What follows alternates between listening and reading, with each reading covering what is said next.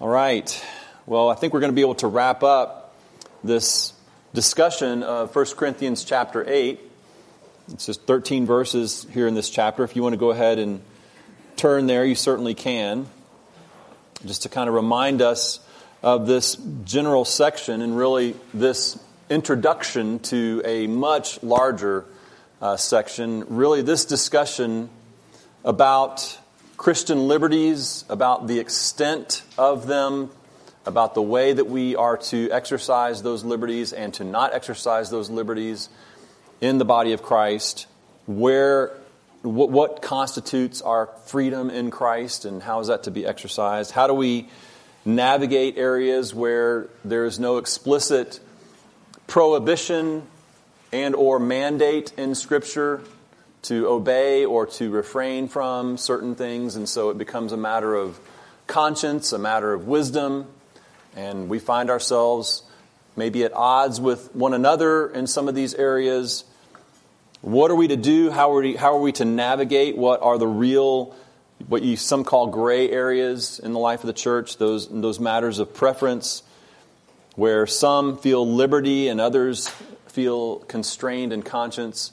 That's what this chapter is really all about, and really that's what this large section, going all the way through the first verse of chapter 11, is about. It's a very extensive discussion, and so we're just kind of taking this first part of it and dealing with these matters as it relates to the situation on the ground in Corinth that the Apostle Paul is addressing, essentially in response to something that was brought to him in communication from Corinth, and now concerning food offered to idols, he says in verse 1. That's what the issue on the ground is. And we took some time a few weeks ago to just sort of unpack the background of this whole matter of food offered to idols, meat sacrificed to idols, various translations of it, the various uses of it, I should say, in the New Testament, and how, generally speaking, this practice of partaking of food offered to idols was an issue in the life of the church that created a bit of a dilemma for believers, and certainly the believers in Corinth. Kind of framing it up this way: how are believers to function in a local church with those who are at different stages of maturity or possess unique sensitivities, maybe even struggle with varying matters of conscience regarding certain social or cultural practices and preferences? How are we to function fruitfully and in unity in life in the body of Christ when these realities are in play? And of course, this matter of food sacrificed to idols was a prevalent thing in the life of the first century church in Corinth. Idol worship and the practice thereof was rampant, as we've talked about. And so there was meat that had been sacrificed to idols that was for sale in the market. There was meat that had been sacrificed to idols that would be commonly served at just a normal community event, at a wedding feast, at any number of normal course social engagements. A believer would be confronted with this matter of this food that was literally used in the practice of idolatry and idol worship.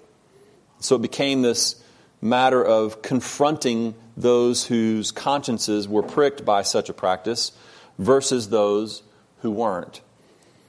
And we would just apply it in other ways. We've looked at some more, you might say, lighthearted, though not always so, scenarios. Like, for example, back in the day where, it was just in certain cultures, certain regions, it was just an unthinkable thing for women to wear pants to church.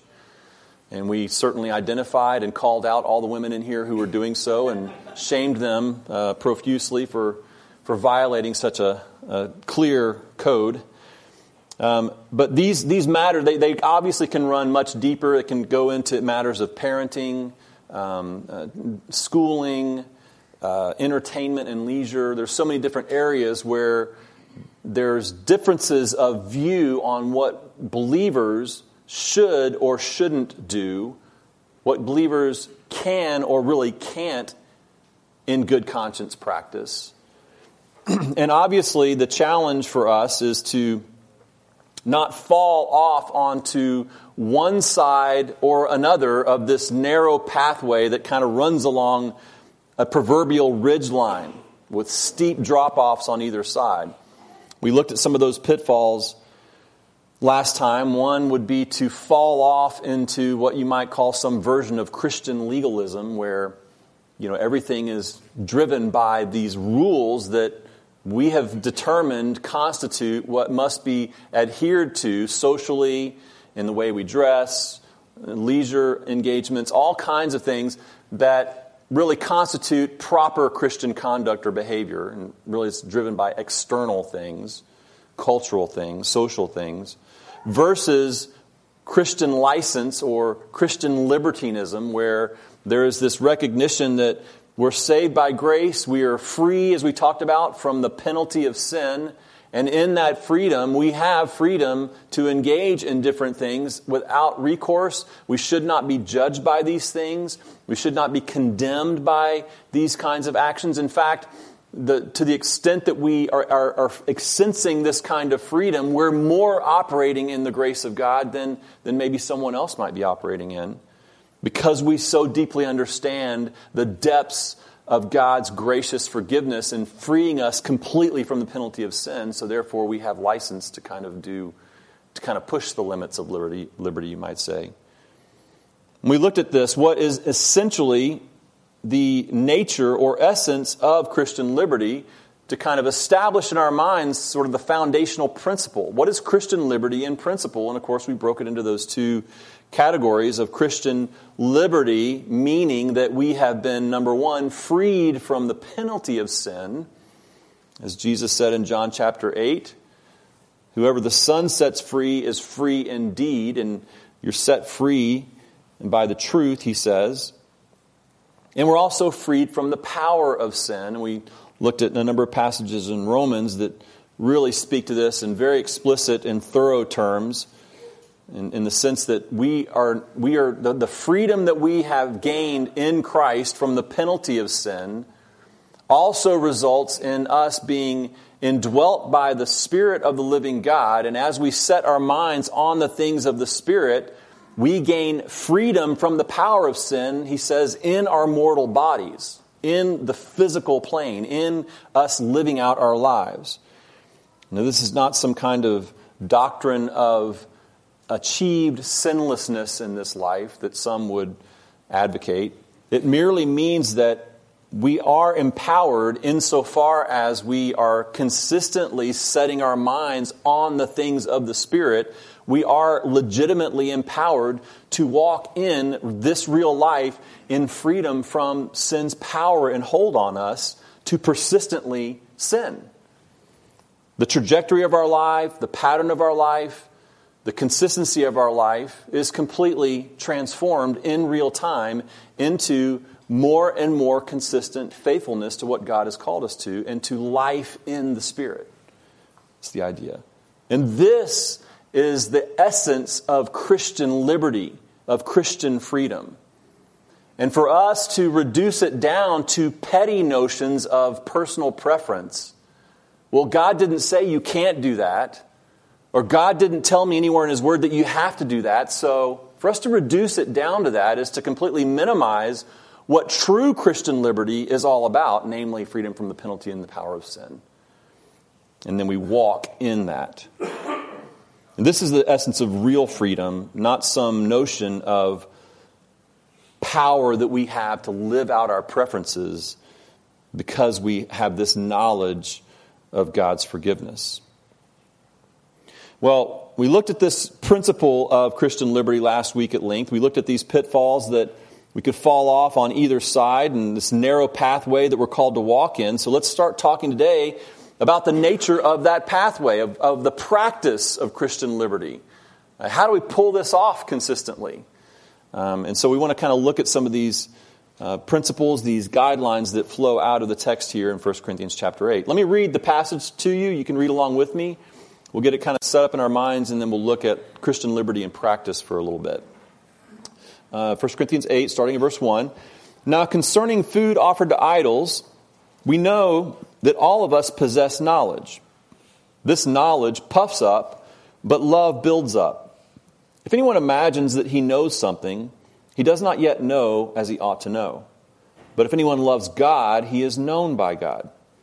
Therefore, as to the eating of food offered to idols, we know that an idol has no real existence and that there is no God but one.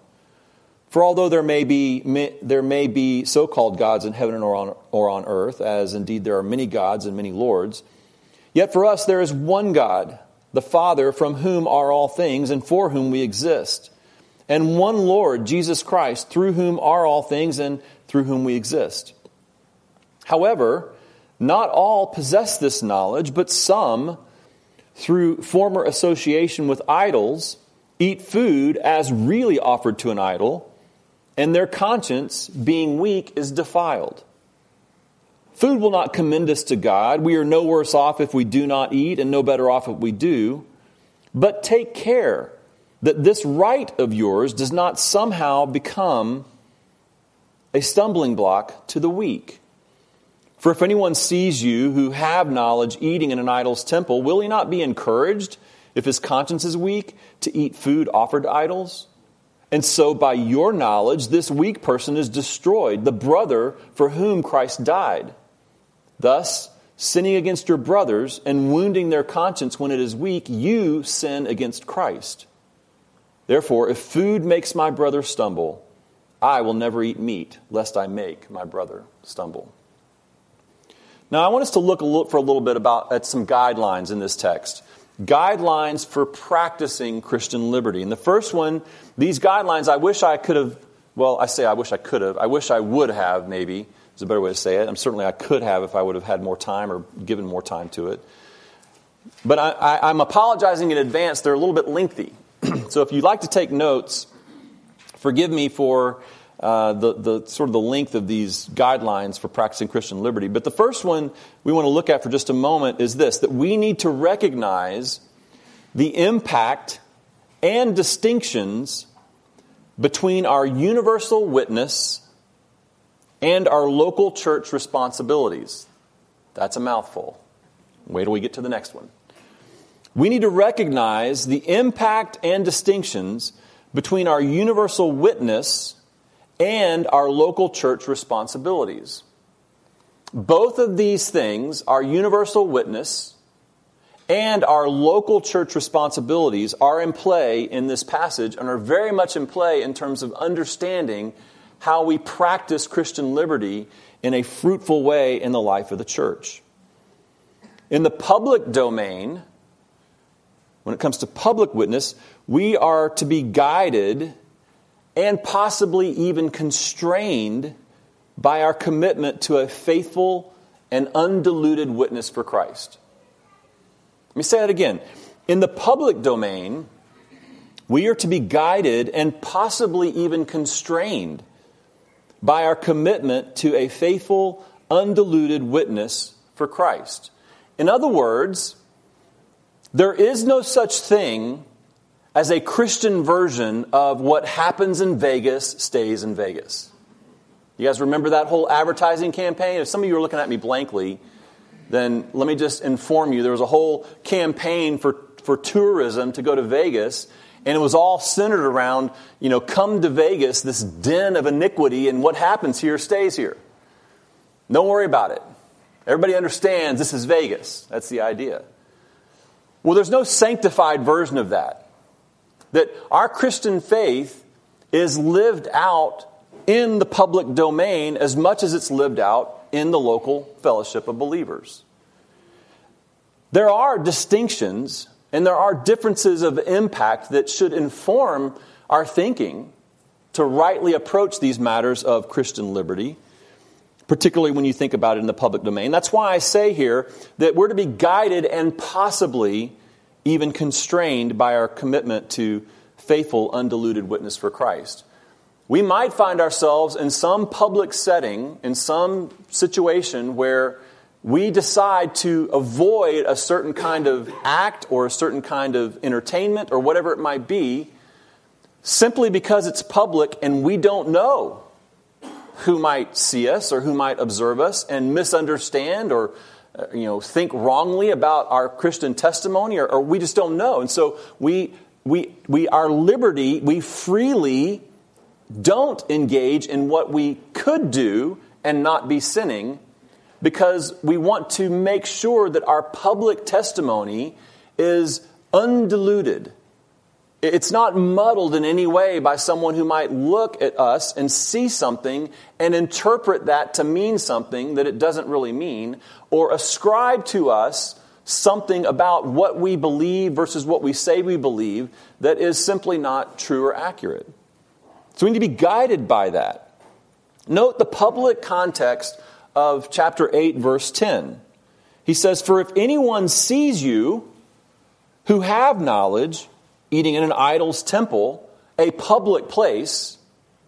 In other words, we need to see this idol's temple not so much as, our little fellowship table here where we had the muffins and whatnot, but more of a public, civic, communal area. That's what the idol's temple would represent. So it's this public place where there were feasts and there was food and meals and whatnot that would take place, and it would not necessarily be ascribed to some kind of sacred rite or sacred moment or even a sacred setting. It was a public domain kind of thing, and he's referencing this. What happens if someone sees you? Those of you who have knowledge of this truth, that there is one God, that there is no validity to idols, and so therefore all these sacrifices to these idols and the food or the meat that is a result of that is really meaningless. It doesn't commend you. It doesn't take away from your faith. It's just food. It's just meat.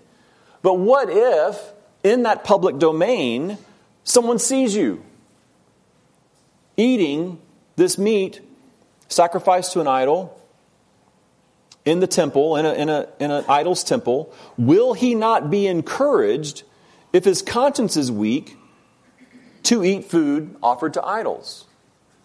He's drawing a distinction between the person who has this liberty because of the knowledge that they possess, that we'll talk about in just a moment, versus the one who is weak in conscience, and the mere fact that they see you in a public venue engaged in this partaking of this food sacrificed to idols compels them toward the same act, which then violates their conscience, brings about guilt and shame over their ability to not resist what they see as sinful. It weakens that brother even further, is the idea. It is a reference to the significance of impact in public witness. We do have to be informed by that. That is a working guideline and a working principle here that might result in us constraining ourselves from something just because we don't want to be misunderstood and we don't know who might see us. It's not a matter of that we're in a setting where we know that there's 20 or 30 other fellow believers of different levels of maturity and understanding and what have you, and so we constrain ourselves simply because they're in the room. It's a public situation. And yet we don't pursue our freedoms in the same way as we might because we're conscious, we're being informed. There's a guideline here, there's a principle here that says, what if someone sees? You need to think about that. It's not a small thing. And then, within the local church community, it amps up significantly. So, in one case, you have what you just might call the public domain and the importance of an undiluted witness for Christ. But then you move to the local church community, the local fellowship, the local body of believers. And within that local community, we are to be intensely guided. So, we are to be guided and possibly even constrained in the public domain.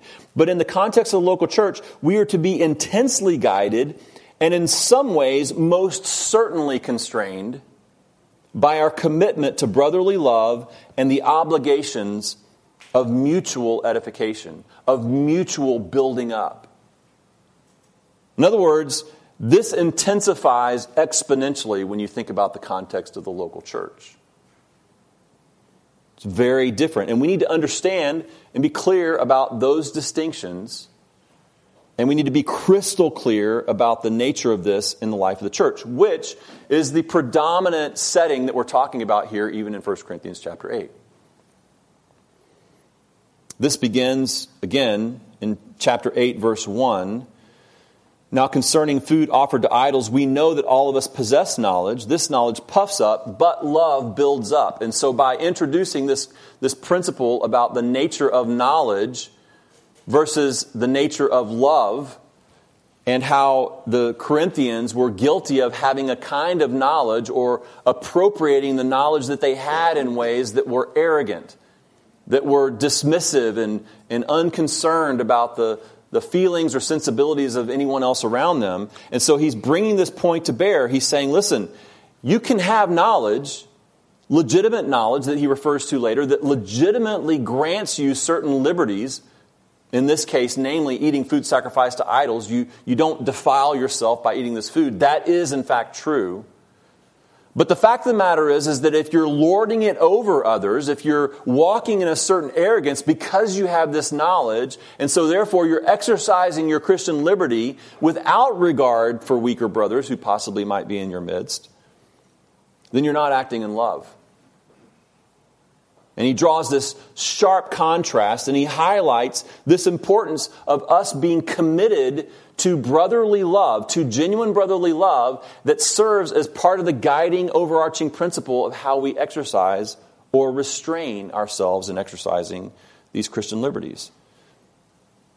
We most certainly are constrained by our commitment to brotherly love and the obligations of mutual edification.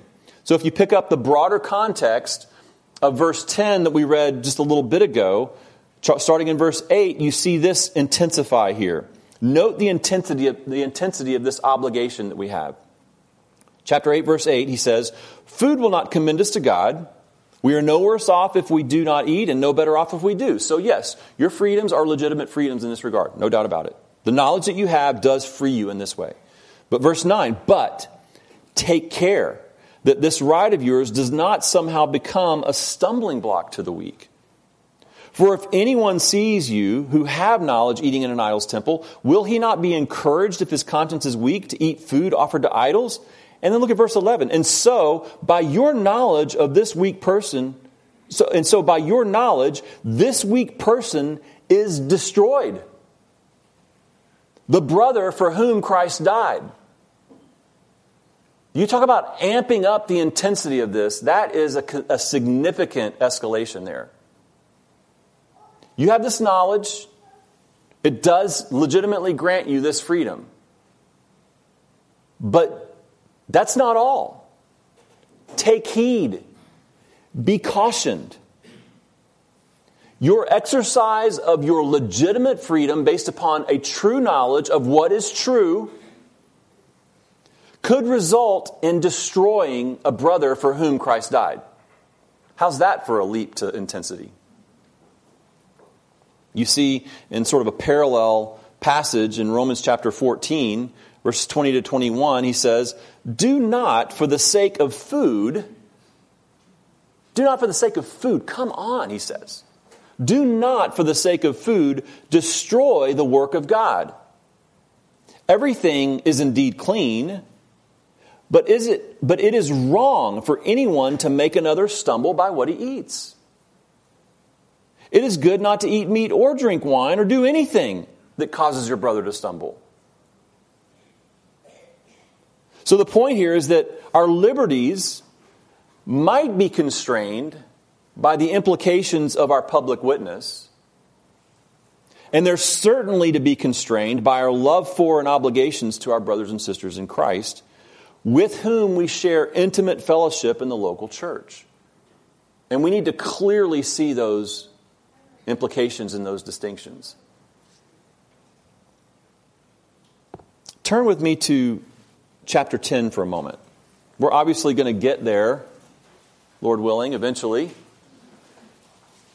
But this is why this whole section, I said, it goes all the way through the first verse of chapter 11. It's all about this in different ways, different illustrations and different trails of thought. But listen in chapter 10, verses 23 through the first part of verse 29. Here, listen to how Paul explicitly illustrates this in what are really a couple of real-life scenarios in Corinth.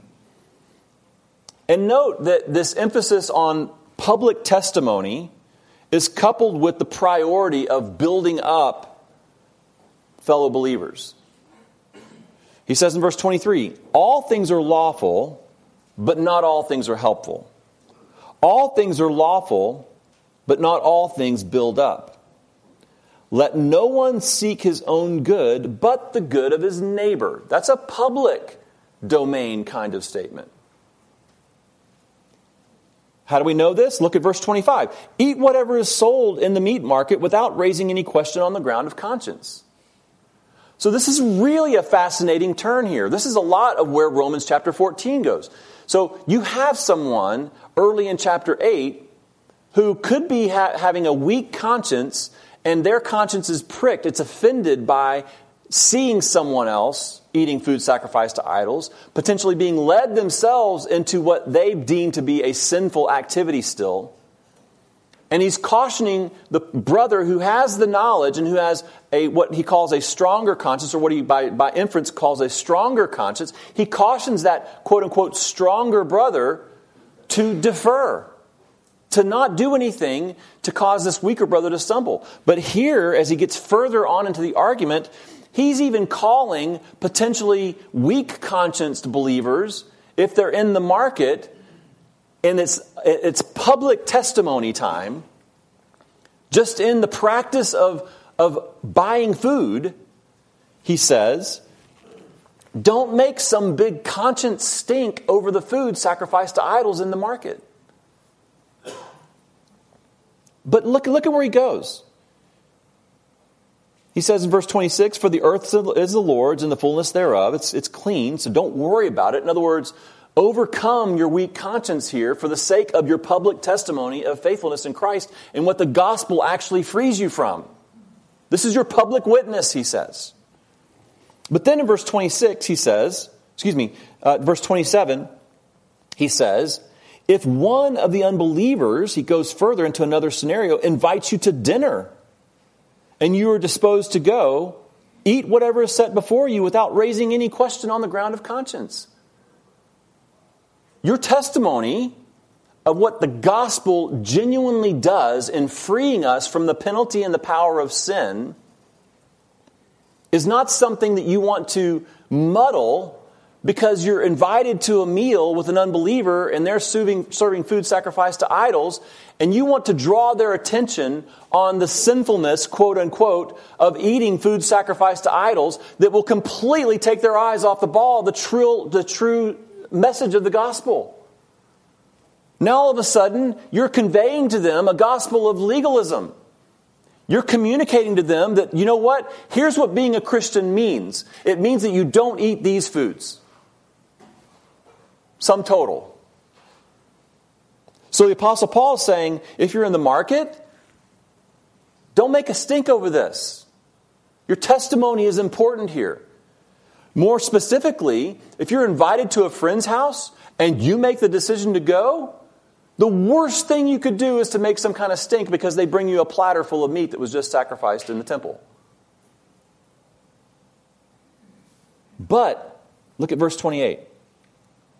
If someone says to you, this has been offered in sacrifice, then do not eat it for the sake of the one who informed you and for the sake of conscience.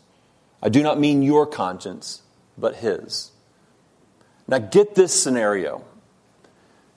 You're at a meal, an unbeliever's table, food offered to idols is being served. But you're also at table with a believer of weaker conscience who essentially leans over you and says, this food has been sacrificed to idols. The implication here, we can't do this. He then says, don't eat it. In other words, in this kind of mixed scenario, the priority no longer is some type of public witness, but deferential love for the weaker brother. The building up of the weaker brother. Excuse me. I've been holding off that as long as I could. I don't know if you can see my eyes are about to water up here. Anyway. But you understand that, so you got this setting where you've got both things all of a sudden happening at once. So that's what I'm saying. The public testimony piece is not to be ignored. There are guidelines for us to be informed by in all of this. We do not want our public testimony to become muddled by our myopic focus on preference things, on small things that suddenly make people believe that what it means to be a Christian is something so far below and less than what it means to be a Christian. But at the same time, he puts this protecting the conscience of a believing brother over above that in this passage in chapter 10. Now, obviously, we'll unpack that more when we get to it in a larger context. But I find that to be a fascinating and very instructive illustration for us to consider here. There is this order of things. Public testimony matters. Protecting a fellow believer of weaker conscience because of your genuine love for them and your recognition of the obligations that are placed upon you is of paramount importance. This is the next principle here. In addition to recognizing the impact and distinctions between universal witness and our local church responsibilities, we also need to recognize that protecting the conscience of a fellow believer is a serious obligation that is far more important than our liberties. How serious? Let's look at chapter 8, starting in verse 4, reading down through verse 9. Again, I know I'm cycling back through some of this stuff just to kind of pick up the context. He says, "Therefore, as to the eating of food offered to idols, we know that an idol has no real existence and that there is no God but one. For although there may be so-called gods in heaven and on earth, as indeed there are many gods and many lords, yet for us there is one God, the Father, from whom are all things and for whom we exist, and one Lord, Jesus Christ, through whom are all things and through whom we exist. However, not all possess this knowledge, but some, through former association with idols, eat food as really offered to an idol, and their conscience, being weak, is defiled." Verse 8, "Food will not commend us to God. We are no worse off if we do not eat, and no better off if we do. But take care that this right of yours does not somehow become a stumbling block to the weak." Now, before we talk about the severity of this consequence of not protecting the conscience of a weaker brother, let's talk about what he means in verse 7 about not all possessing knowledge. I think it's important to kind of draw a distinction here. Really, a better literal translation might be not all are in this knowledge. So it's the nature of the language there is more walking in this knowledge. So in other words, this is not a reference to an unbeliever who doesn't possess the truth that brings freedom from the penalty and power of sin. This is a reference to a true believer who is in some ways immature in his or her thorough and comprehensive application of the truth to all areas of life, including past sinful practices and past associations that were previously defining of you, and they were endemic to you. So you can understand this, I think, when you think about it. If you lived a life of a certain strain of debauched living, I mean, it was just like it was a defilement of life constantly. Every conceivable, 10 commandment you broke, and that was the pattern of your life. Every strain of self-centered indulgence was just sort of characteristic of who you were, and you lived in that sort of lifestyle, and those were your associations. Those were the people that you ran with, and it was something that defined you. Like your identity was in all of this, and then God graciously saves you. Opens your eyes to the truth of the gospel. You begin to sense and experience the liberty of Christ's freeing salvation, liberating you from the penalty of sin. But you don't immediately just separate your thinking and your patterns of thought from all that was just defining of you.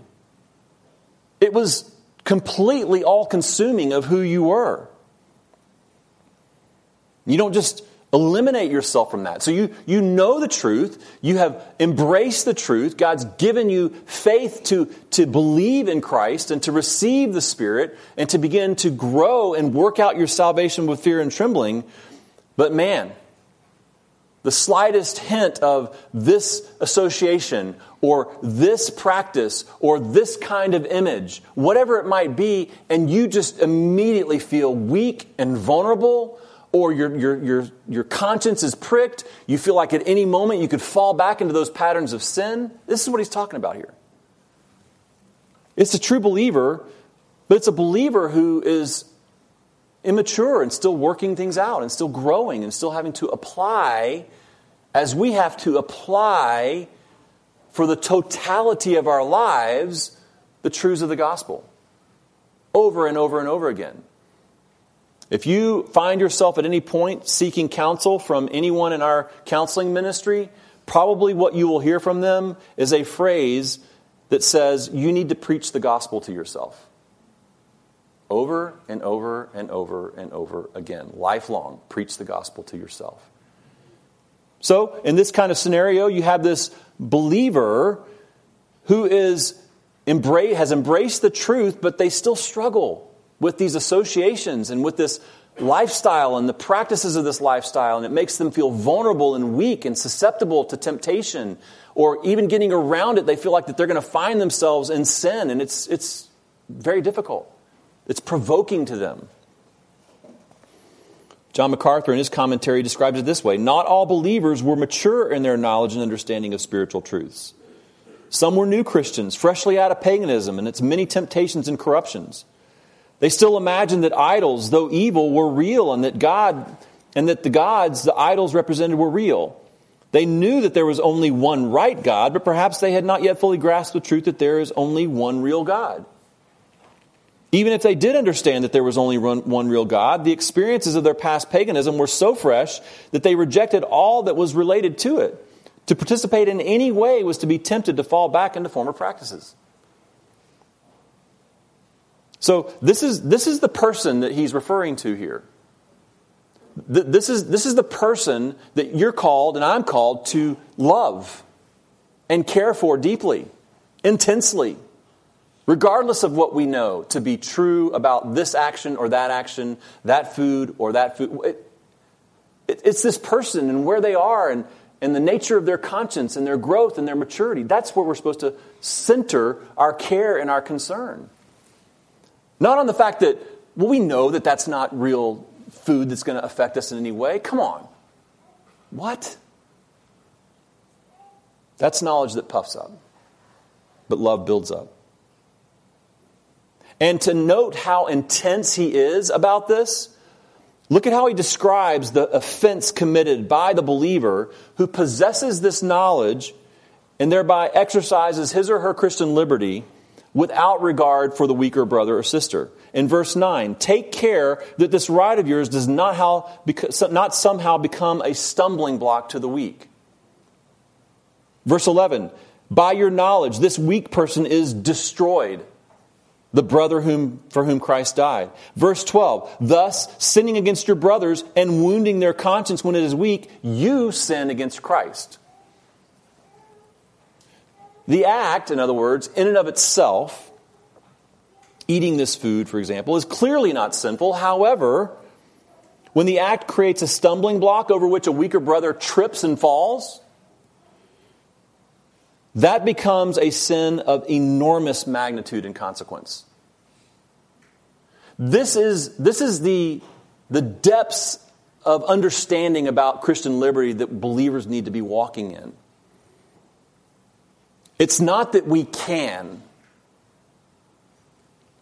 It's whether or not we should.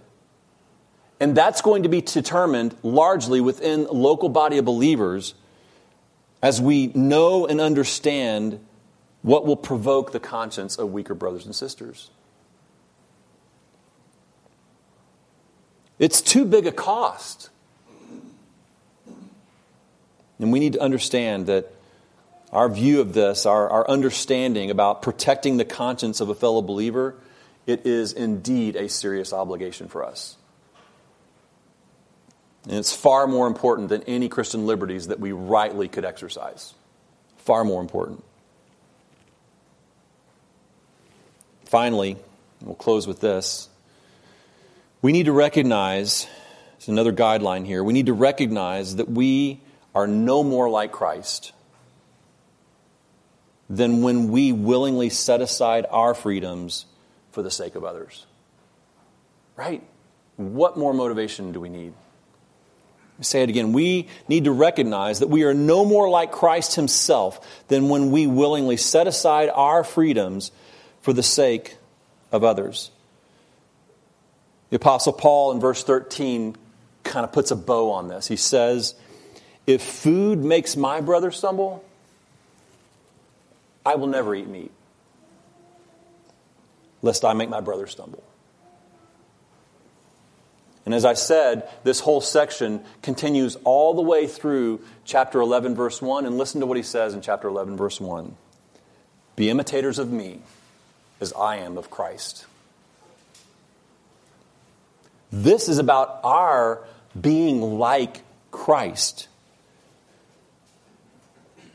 who Paul describes in Philippians chapter 2 like this. Do nothing from selfish ambition or conceit, but in humility count others more significant than yourselves. Let each of you look not only to his own interests, but also to the interests of others.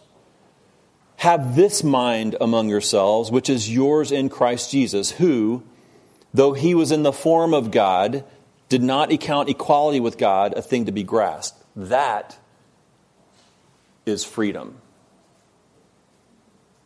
Unquestioned, unending, perfect, eternal freedom.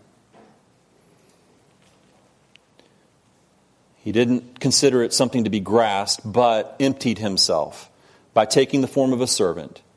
Being born in the likeness of men and being found in human form, he humbled himself by becoming obedient to the point of death, even death on a cross. Therefore God has highly exalted him and bestowed on him the name that is above every name, so that the name of Jesus every knee should bow, in heaven and on earth and under the earth, and every tongue confess that Jesus Christ is Lord, to the glory of God the Father. So when we look at this matter of whether we should or shouldn't,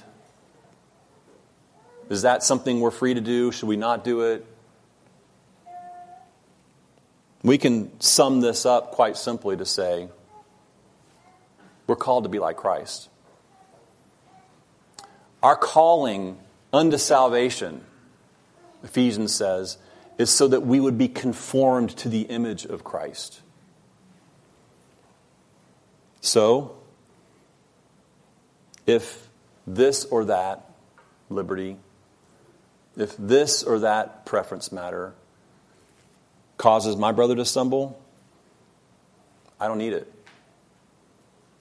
I willingly and freely constrain myself for the sake of my weaker brother or sister's conscience, so that they can be built up, so that they can continue to grow, so that they are not led into some other strains of sin. And that is what the body of Christ does for one another. It's important for us to note that we are all weak-conscienced in certain areas. All of us. This is not some kind of ranking system of the immature and the mature. Put yourself into both categories. We're all in both categories. This is about faithfulness and fidelity to the gospel and to what Christ has called us to. So God help us, right? Let's pray.